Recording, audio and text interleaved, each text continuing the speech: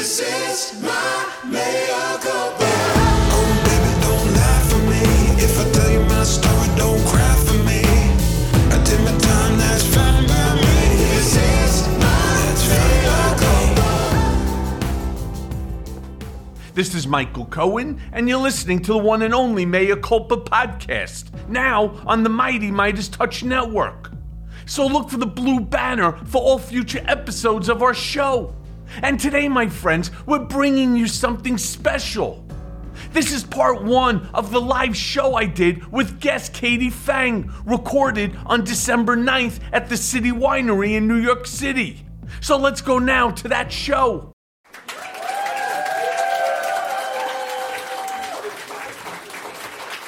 Well, hello, everyone. So I'm Michael Cohen, and you're here at the Mea Culpa Live podcast. So welcome and thank you, and I hope that we're going to have some fun despite the fact that things really aren't great today.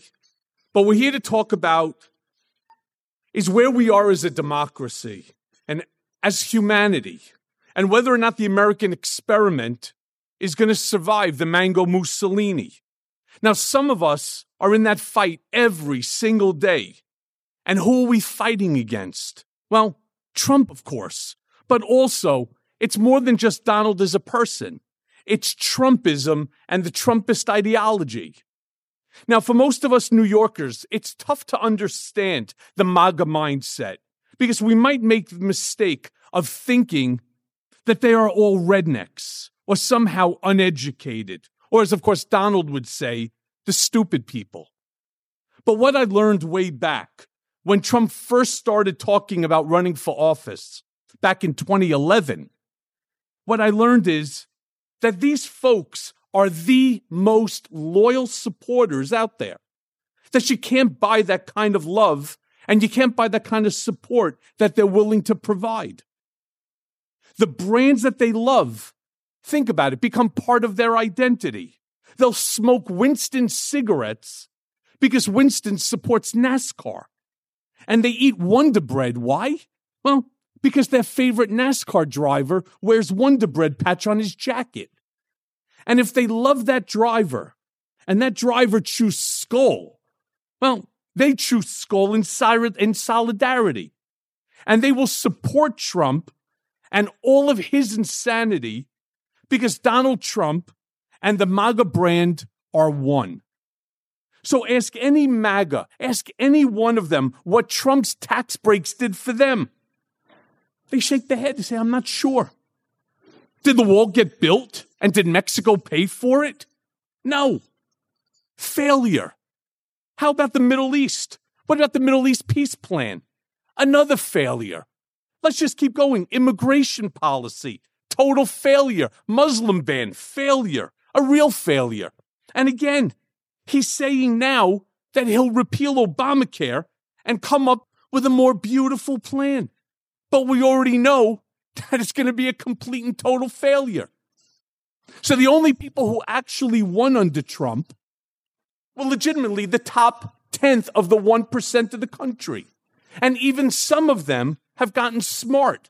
And they're giving their donation money to people like Nikki Haley, for example. But for the real MAGA, failure doesn't matter. Why? Because Donald Trump makes them feel like winners.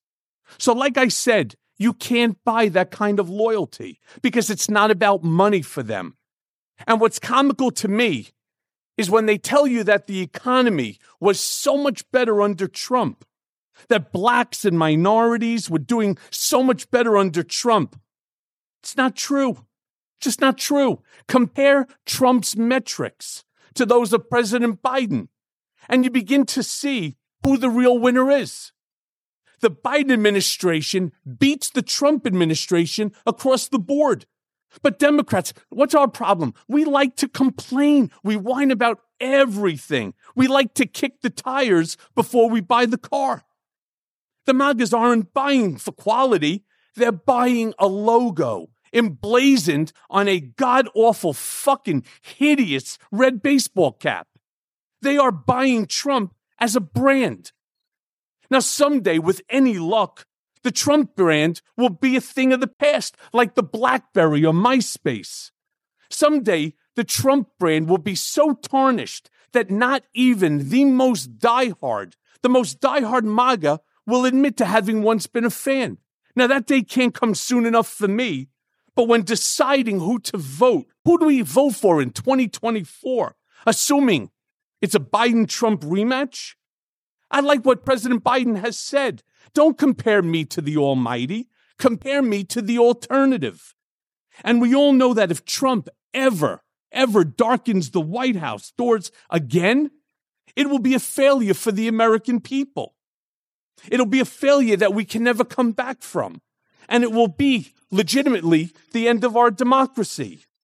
So today, my friends, we know that there is no alternative. There is only a Biden-Harris ticket in 2024.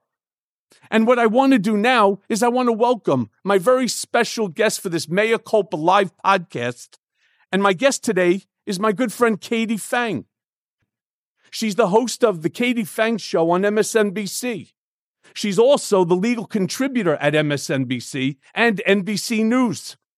Now, Ms. Phang leverages her significant trial attorney experience to provide analysis and commentary on all the latest legal and political issues. So please join me in welcoming Katie Phang.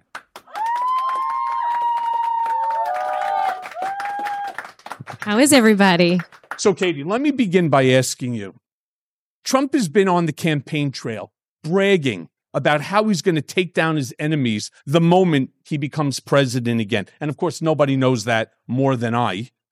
Then he does a Fox town hall with Sean Hannity. And like the shot heard round the world like that. That was perfect timing. Right. He told a national TV audience that he'd be a dictator from day one. Is the country finally catching up to the reality of a potential Trump autocracy? No, it's not. It's not. I mean, there are a group of us that try to make sure that we sound the alarm all the time, all day long, all evening long. We fear that people think we're just being hyperbolic when we talk about it. But how can you be hyperbolic? How can you be melodramatic when somebody tells you that on day one, they're going to be a dictator? And it's not just him being just him. He actually has enablers that are with him. He has a plan to be able to install enablers that are going to make sure that it happens. I've always maintained that I think he's too stupid and incompetent to be able to do it on his own. And I think we've seen that happen. But the dangerous part about this is because he didn't do it right the first time, he's learned from the mistakes. They've all learned from their mistakes. And that's why a second term is the most dangerous. Understood. Here's the problem with that. I know what it's like to be a Trump enabler because I was his chief enabler. And I've admitted it on television. I've written 2 books about it.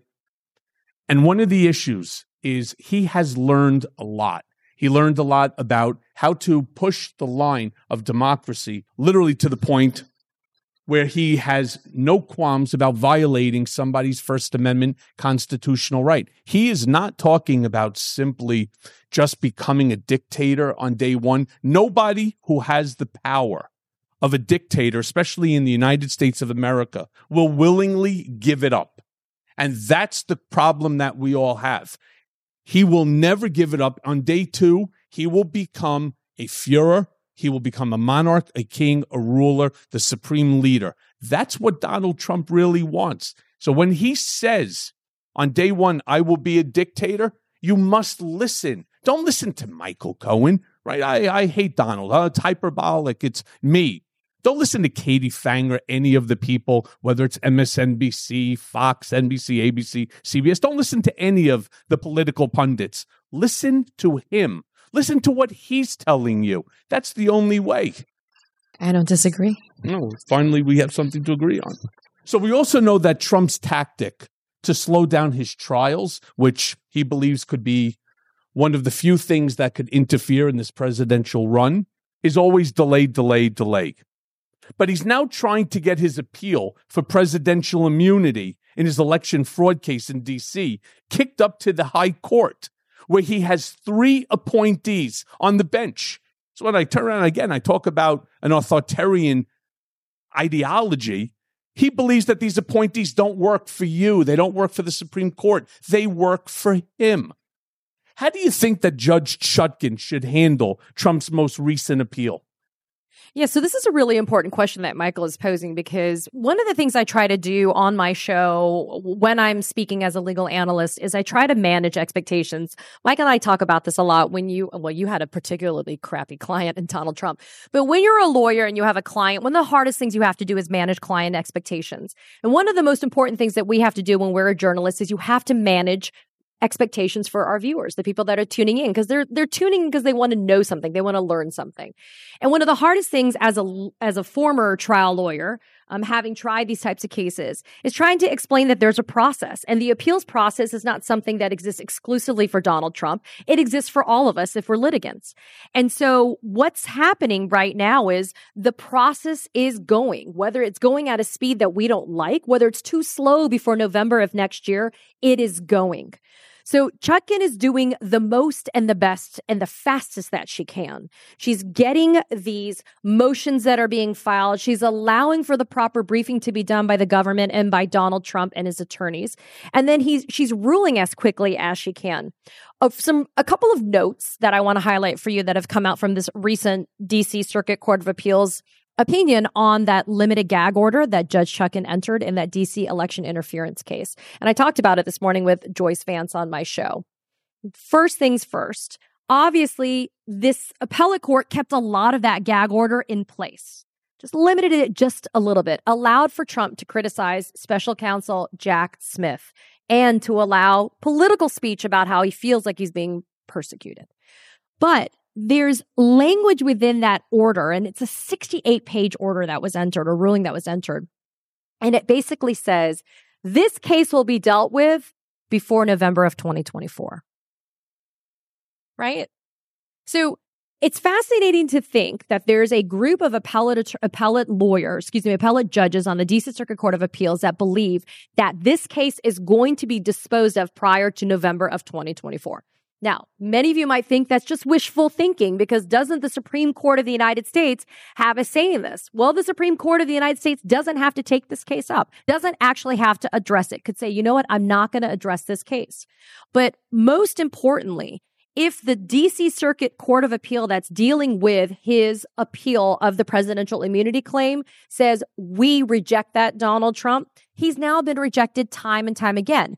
The biggest problem is, and Mike and I have spoken about this, Donald Trump's rule of law is not anything that's applicable to us. If you get a ticket, if something happens, you go to court, you handle it, you deal with what the judge tells you. Trump doesn't do that.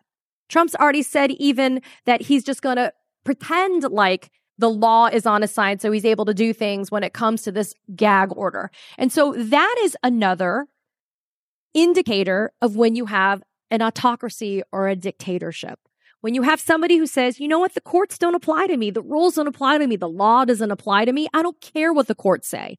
And when we have a situation when the courts are being ignored, you have a serious problem, because then there is no rule of law that's left.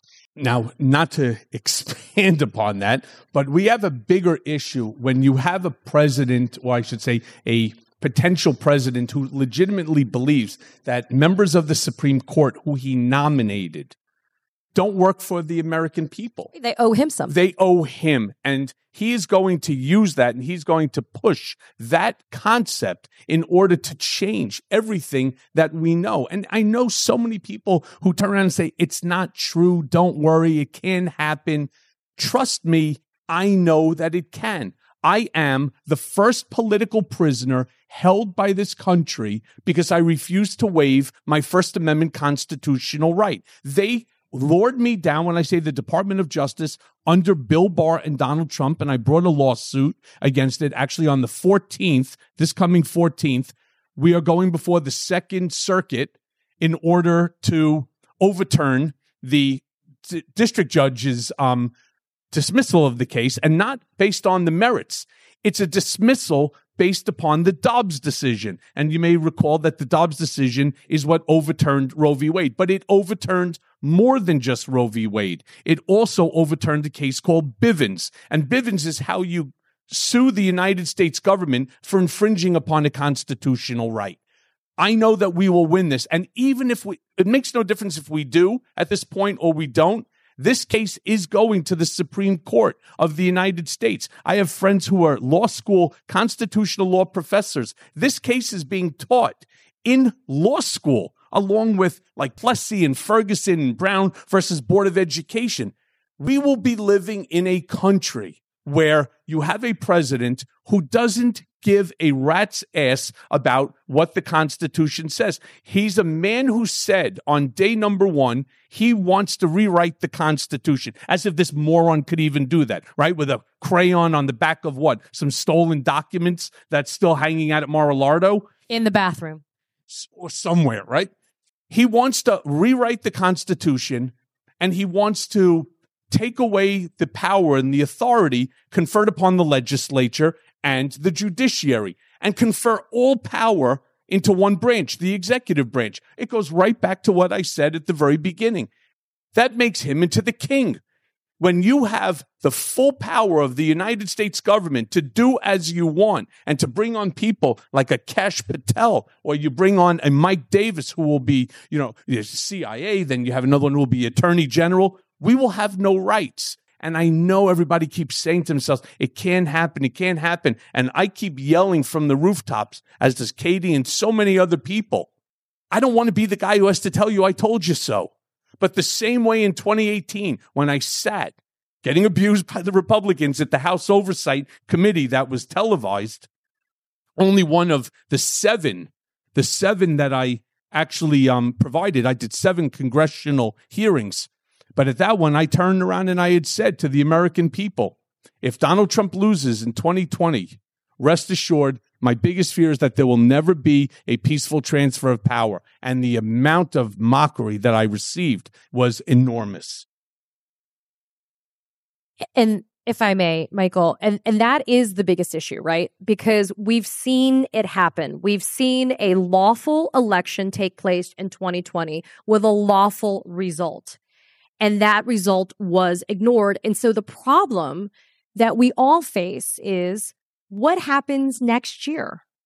When he loses to Joe Biden, what happens? Because if January 6th was any indicator to us, it's going to be, I fear, an even bigger reaction, because it's going to be more of a reinforcement that he's quote unquote been cheated, according to him, even though all of the litigation, all of the courts have said there is no evidence of fraud and nothing has happened. The concern I have is some of us sitting very prettily where we are going to feel like, you know what, it's just something that happened in DC. Well, no, that's not the case. It's going to impact all of us because it's going to be a much bigger war on the law.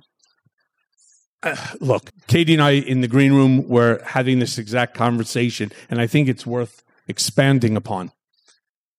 Donald Trump cannot accept defeat. He has to always be the winner.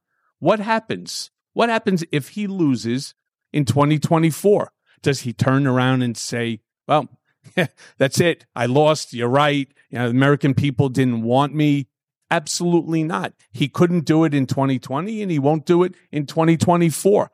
What happens to all of these MAGAs, these crazies, these rednecks that are armed to the teeth, angry at, I'm not sure 100% what, but they're angry at America. They're angry at what America's becoming. It's too woke. This is no good.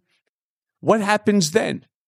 Do we not have to be fearful for our lives? Do we not have to be fearful for the ongoing continuous mass shootings that are going on? I didn't want this really to end up being one of these where you walk out and you're like, oh God, why the hell did I come to this thing? I'm more fucking depressed than I was ever before. That wasn't the intention of this. This is really a reality check. It's a reality check on whether Donald Trump wins or loses.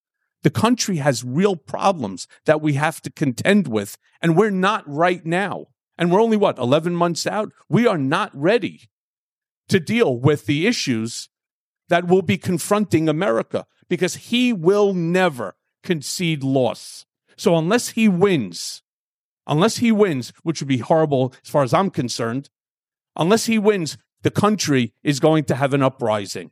And that's the danger. And what happens then? What happens then? Do we end up having a civil war? Will it be Republicans versus Democrats? nobody knows, because this is so unprecedented in American history. We've never had it where a president did not confer power upon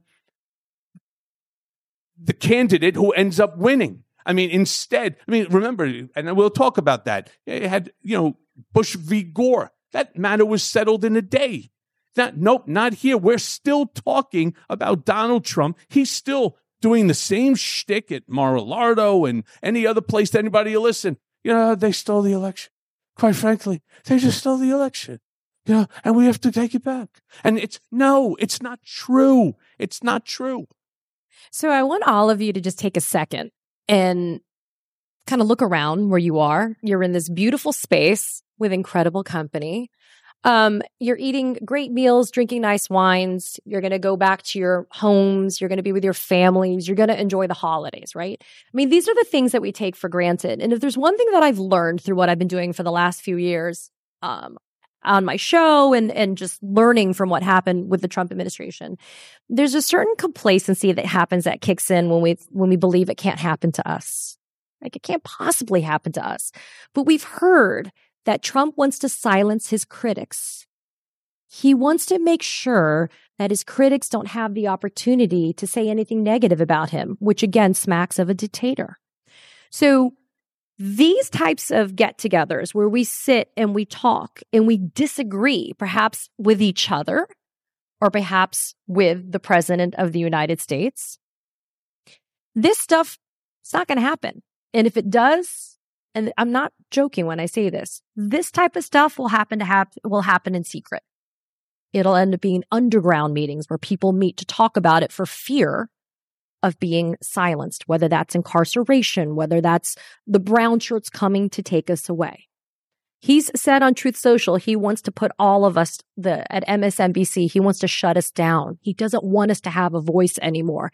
That happens in countries with authoritarian leadership. That happens in countries with dictators. That happens in North Korea. That happens in Cuba. That happens in countries where you cannot express a counter opinion. And we were also talking before we came out here about there was a time pre-2016 where you could have a civil discourse where you disagree. But there was a common thread. There was some type of common denominator that existed between us. Maybe we were parents of children and we just wanted the best for our kids, but we maybe just didn't look at it the same way. Maybe we're approaching it in different ways. That doesn't exist anymore. The fact that the polarization happens to the extent that Michael has to take a bullhorn and do it on all these different platforms for people to understand. It's exhausting. It's exhausting for Michael. It's tiring even for us in this space that I'm in, because we want to make sure that we're hammering home the possibility, if not the inevitability of what happens. I had a really interesting segment about not looking at polls because polls are crappy. They're not really indicators of anything as well. So I know, right? But the theory behind polls is that polls are just snapshots in time, and that a poll today can't ever tell you accurately what's going to happen in a year from now. Just true. I think we'd all agree with that, right, Michael? Yeah, right? So the idea is, if you're not going to rely upon a poll, right, you're not going to look at it, you have to look at the stakes, not the odds. What are the stakes that are at play?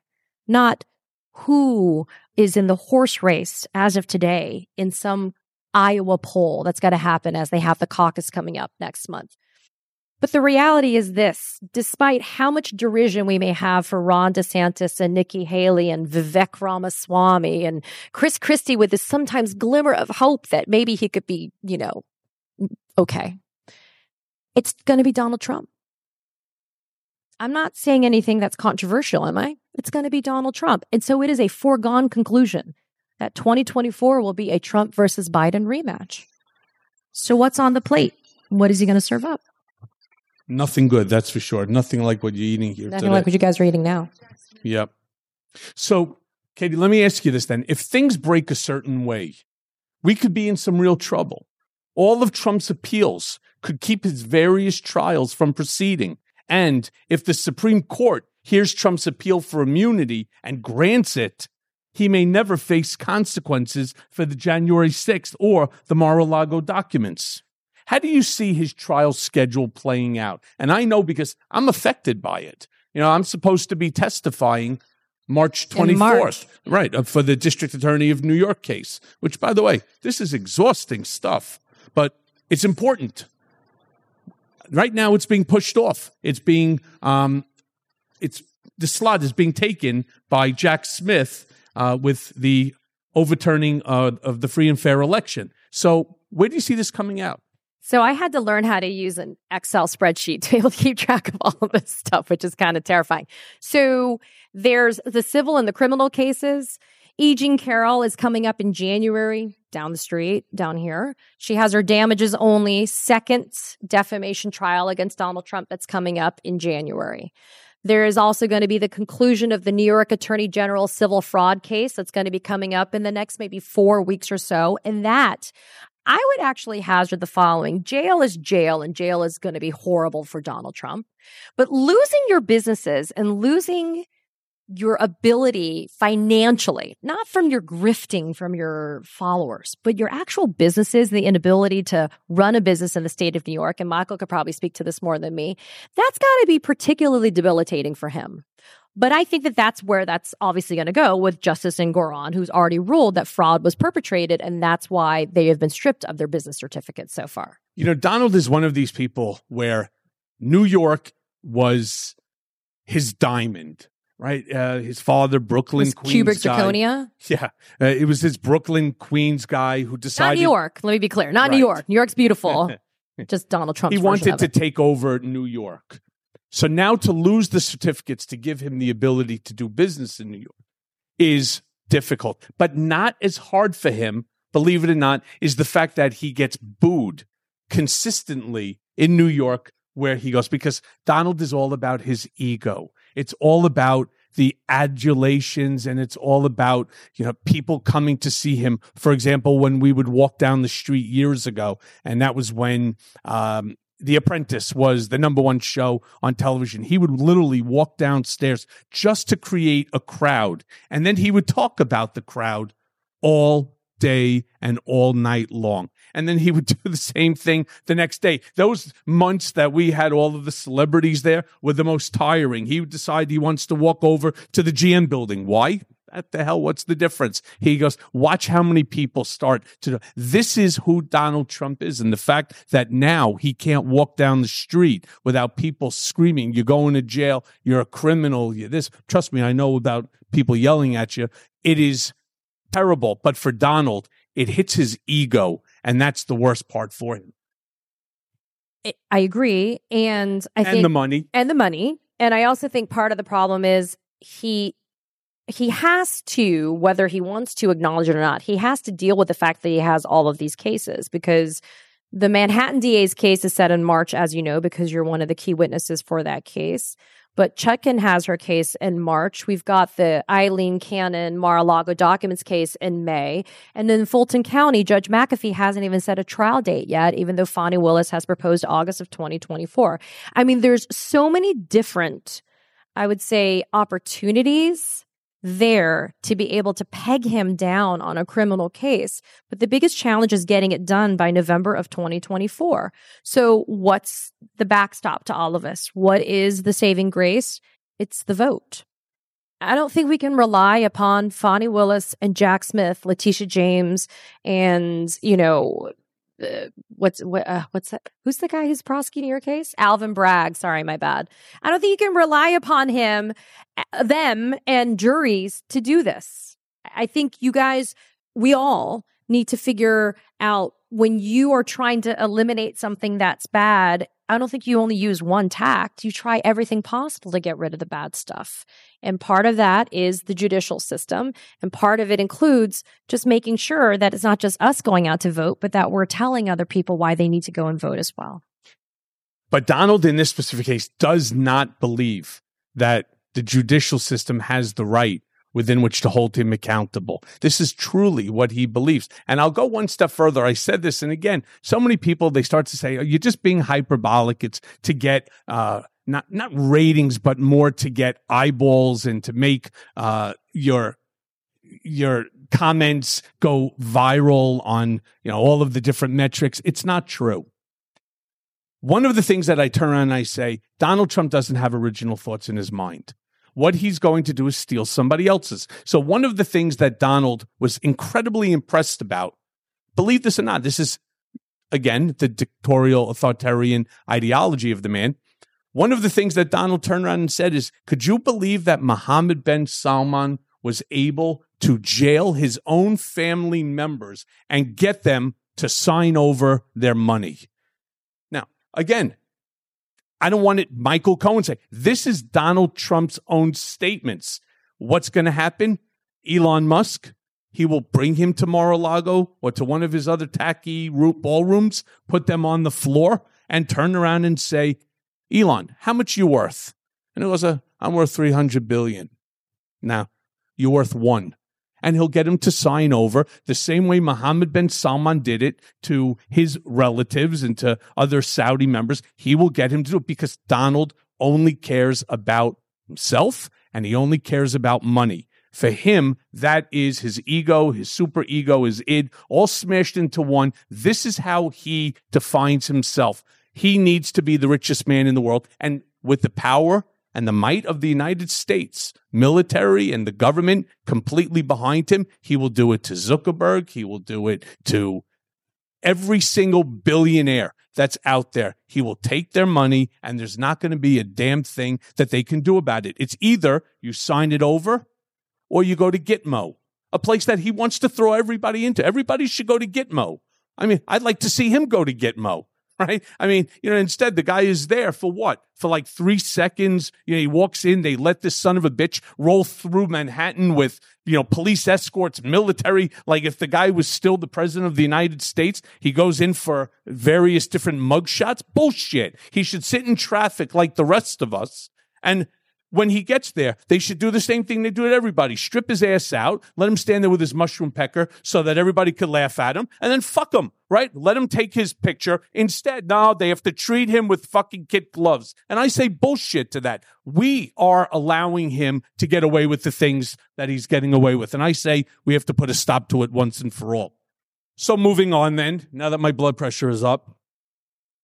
So Katie, all things considered, again, I want to go back to this. Why can't we get speedier trials for Trump? It's something I didn't understand. First of all, I didn't understand why it took Alvin Bragg as long as it did to bring the case. He should have listened to the likes of a Mark Pomerantz and gone 1 year earlier. Could you imagine? We would have already had a decision and we already would have a sentencing and a conviction as far as I'm concerned. But again, going back to Bush v. Gore, decided in a single day. What's the holdup on the Trump trials? Other than his delay tactic? It's the process. And I know people don't want to hear that, but the process has these built-in delays that exist. And because there's this concept of due process, which we all want because that's what we want for ourselves, the due process allows him to be able to get the recourse, to take the appeals, to be able to do what he's doing to delay going to trial. The problem that also exists is because and this is the one that's always frustrated me as a former prosecutor. Because he has so many cases, it actually helps him. It's almost like he gets rewarded for being such a good crimer, right? So because he has so many different cases, it inures to his benefit when it comes to baking in the delays, because a judge can point to this, like Aileen Cannon, for example. She can point to this case or this issue and say, you know what? I don't want to have a collision in time with that. I'm going to set it later. And that's a problem. But it's judicial discretion. It's within their ability to do it. And there is no recourse for the government, for the state, if that happens, because the judges are allowed to do it. I mean, think about what's going on when it comes to just the Alvin Bragg or the Chutkan matter. One district attorney or one prosecutor asks the other to please take a step back. Why? Well, we will all acknowledge that the attempt to overturn a free and fair election is certainly a more despicable crime than campaign finance violation and fraudulent misrepresentation of your business books. Everybody will acknowledge that. We'll also acknowledge that, for example, attempting to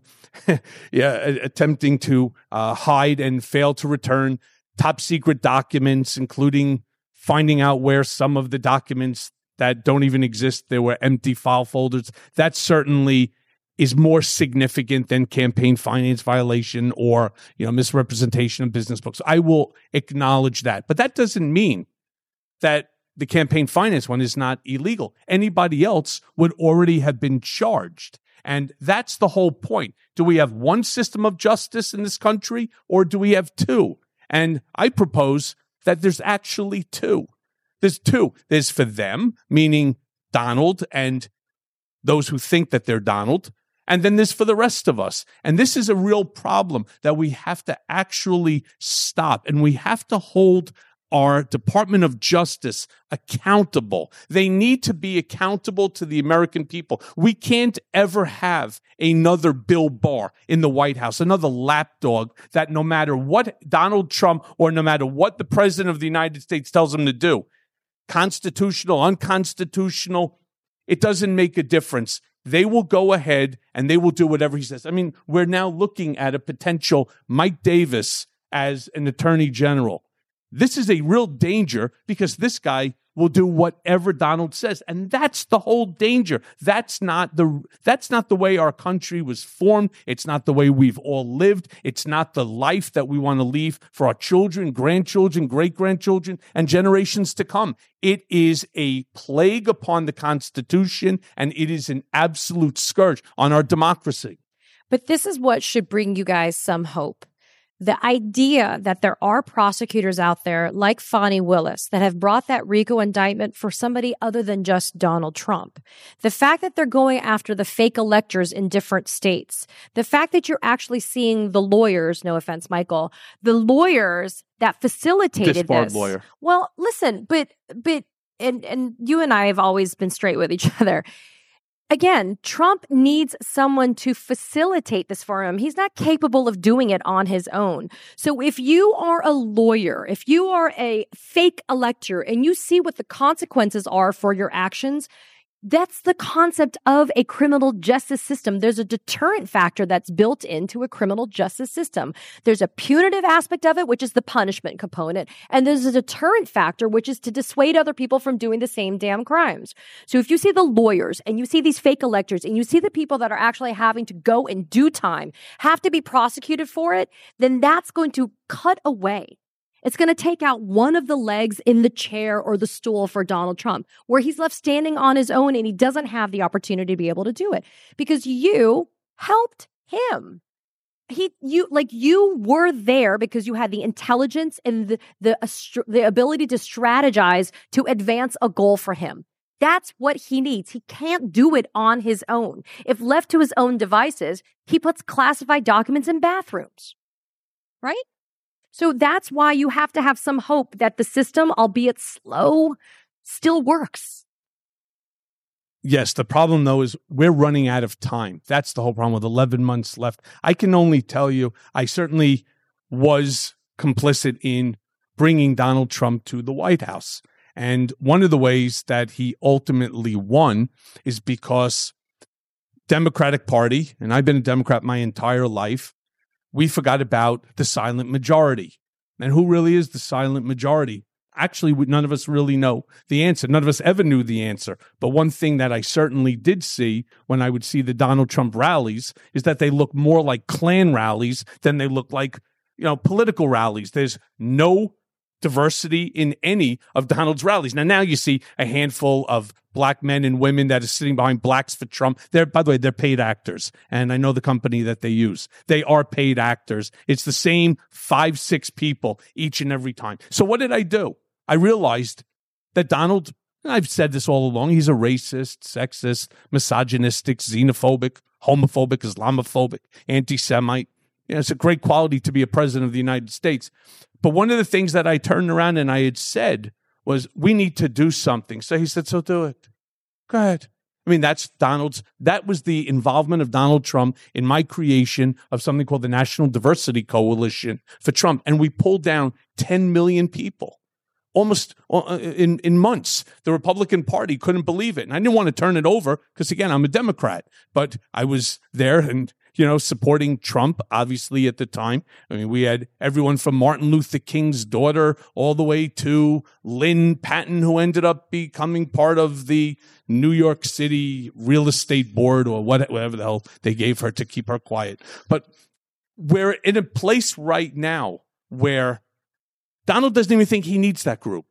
And somewhere along the line, we're seeing polls. We're seeing polls that show that young people, Gen Zers, are now potentially backing Trump. Blacks, Muslims. I mean, get a load of that. The first thing Donald Trump did when he got into the White House, Steve Bannon put forth a Muslim ban that he tried to hide as an immigration ban. This is legitimate. This isn't, again, me just turning around and shitting on the guy. This is actual stuff. And when I sat with him in the Oval Office and he asked me, so what do you think of my immigration ban? I said, boss, you know that's not an immigration ban. He goes, I know.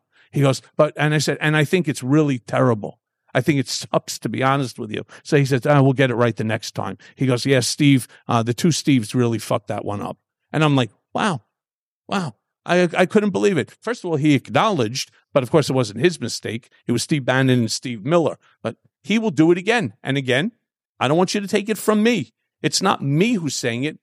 Donald said it. The first thing he's going to do is create a Muslim ban. And they're going to round up all of different groups of people. They're going to start exporting everybody out of the country. He's locking down the borders. Remember what happened the last time he locked down the borders? What did we end up with? 3,200 children taken from their parents, some of whom still have not been reunited after all these years. I want everybody to think for a quick second. Have you ever lost your kid for even like a second where you look down and you say, oh my God, where's my kid? It's happened to everybody. And if you say it hasn't, join the Trump team, right? It happens to everybody.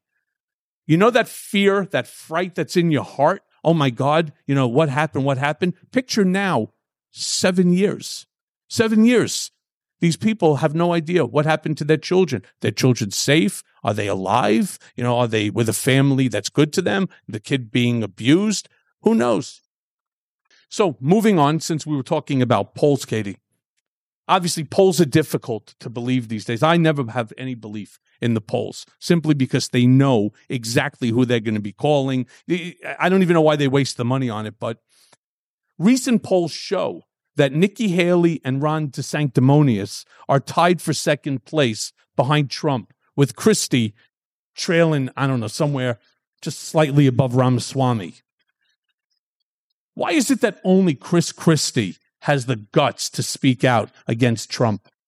So you guys didn't hear this, but the response was Jersey, which I think is part of it. I think that gives him the balls to do it, one. But two, I think because Chris Christie decided one day that he didn't owe him anything anymore. And the rest of them still feel like they owe him something because the risk of not still being beholden to Donald Trump is too great for them.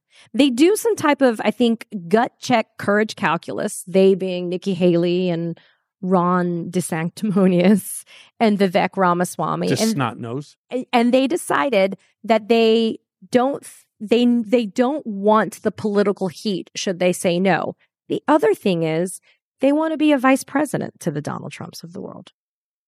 Like, what do they lose by still supporting Donald Trump? What do they lose by not raising their hand and saying, I won't, support him as the nominee for the party? They lose a vice presidency. Now, I don't know about you, but the last guy that was his vice president almost got hanged on January 6th. But that doesn't dissuade them because there is an irrational fear, and I've never been able to figure this out after all the reading and the talking to people that are insiders and all of the political analysts. And maybe you guys have the answer, so if you do, I would love to know. I've never quite figured out the why. The why. Why be so scared of this fat, stupid orange man? Why? It's not like he's smarter than you or us. It's not like he's more accomplished because everything we see was built on fraud. So what is it about him? And I think they're scared not about him, but his followers. And I don't mean like the physical, I'm going to walk out the door and somebody's going to try to harm me fear. It's more the idea.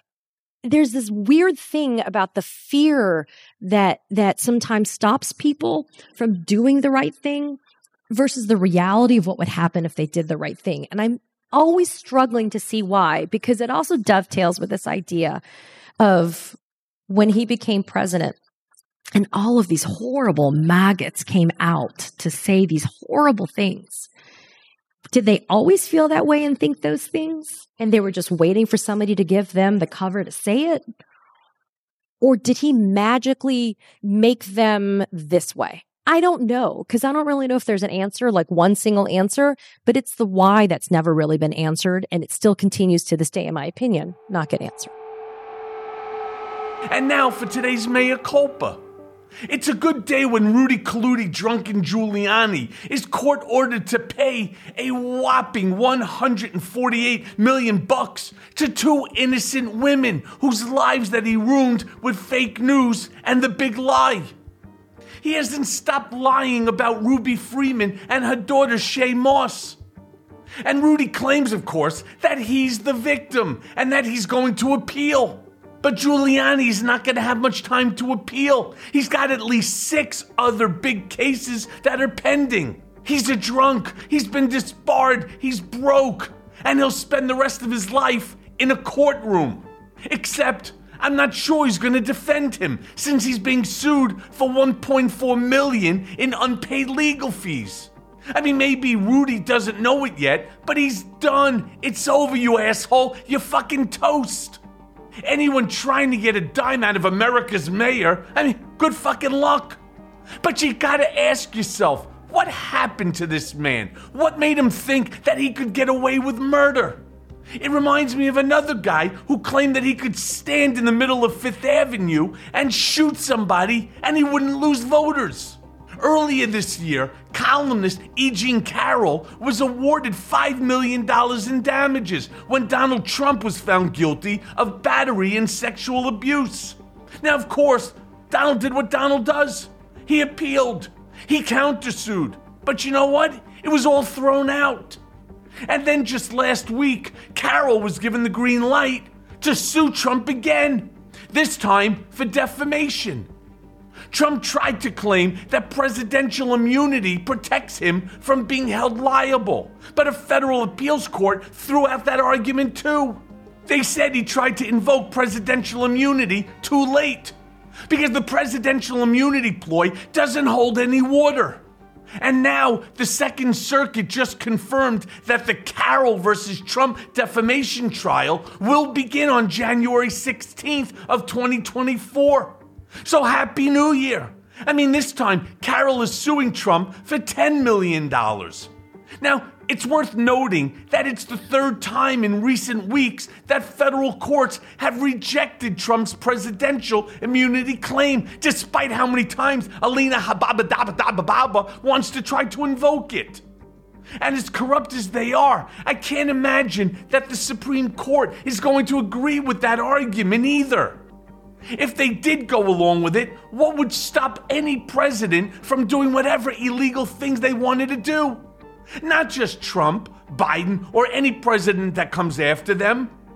And do you think the High Court would give up their co-equal status to let a president walk all over them? I mean, they already think that they're above the law, so why would they ever give up the power to someone like Trump? Trump doesn't know it yet, but put a fucking fork in him, because he's done too. It's over. Like Rudy. Trump's got several big cases in front of him.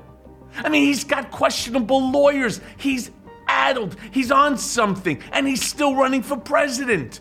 Now, I've been in and out of court myself lately. It's expensive. It's time-consuming. It's heart-wrenching. It's soul-crushing. But it's the toll to your mental health that really gets to you. You see, the difference, though, is I'm relatively young. Rudy and Donald, they're fucking old men in the worst kind of way. But worse than that, they're babies. They're fragile and they're incontinent. Their brains have turned into mush. And life has taught them abso-fucking-lutely nothing.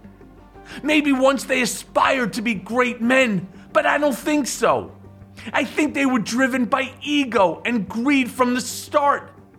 Now, they fooled a lot of people for a long time now, but it's starting to look like that train has run out of track.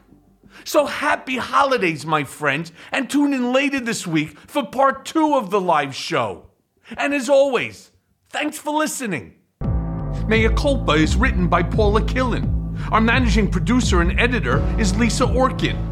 Mea Culpa is a Midas Touch podcast, executive produced by the Midas Touch Network and LSJ Media Group.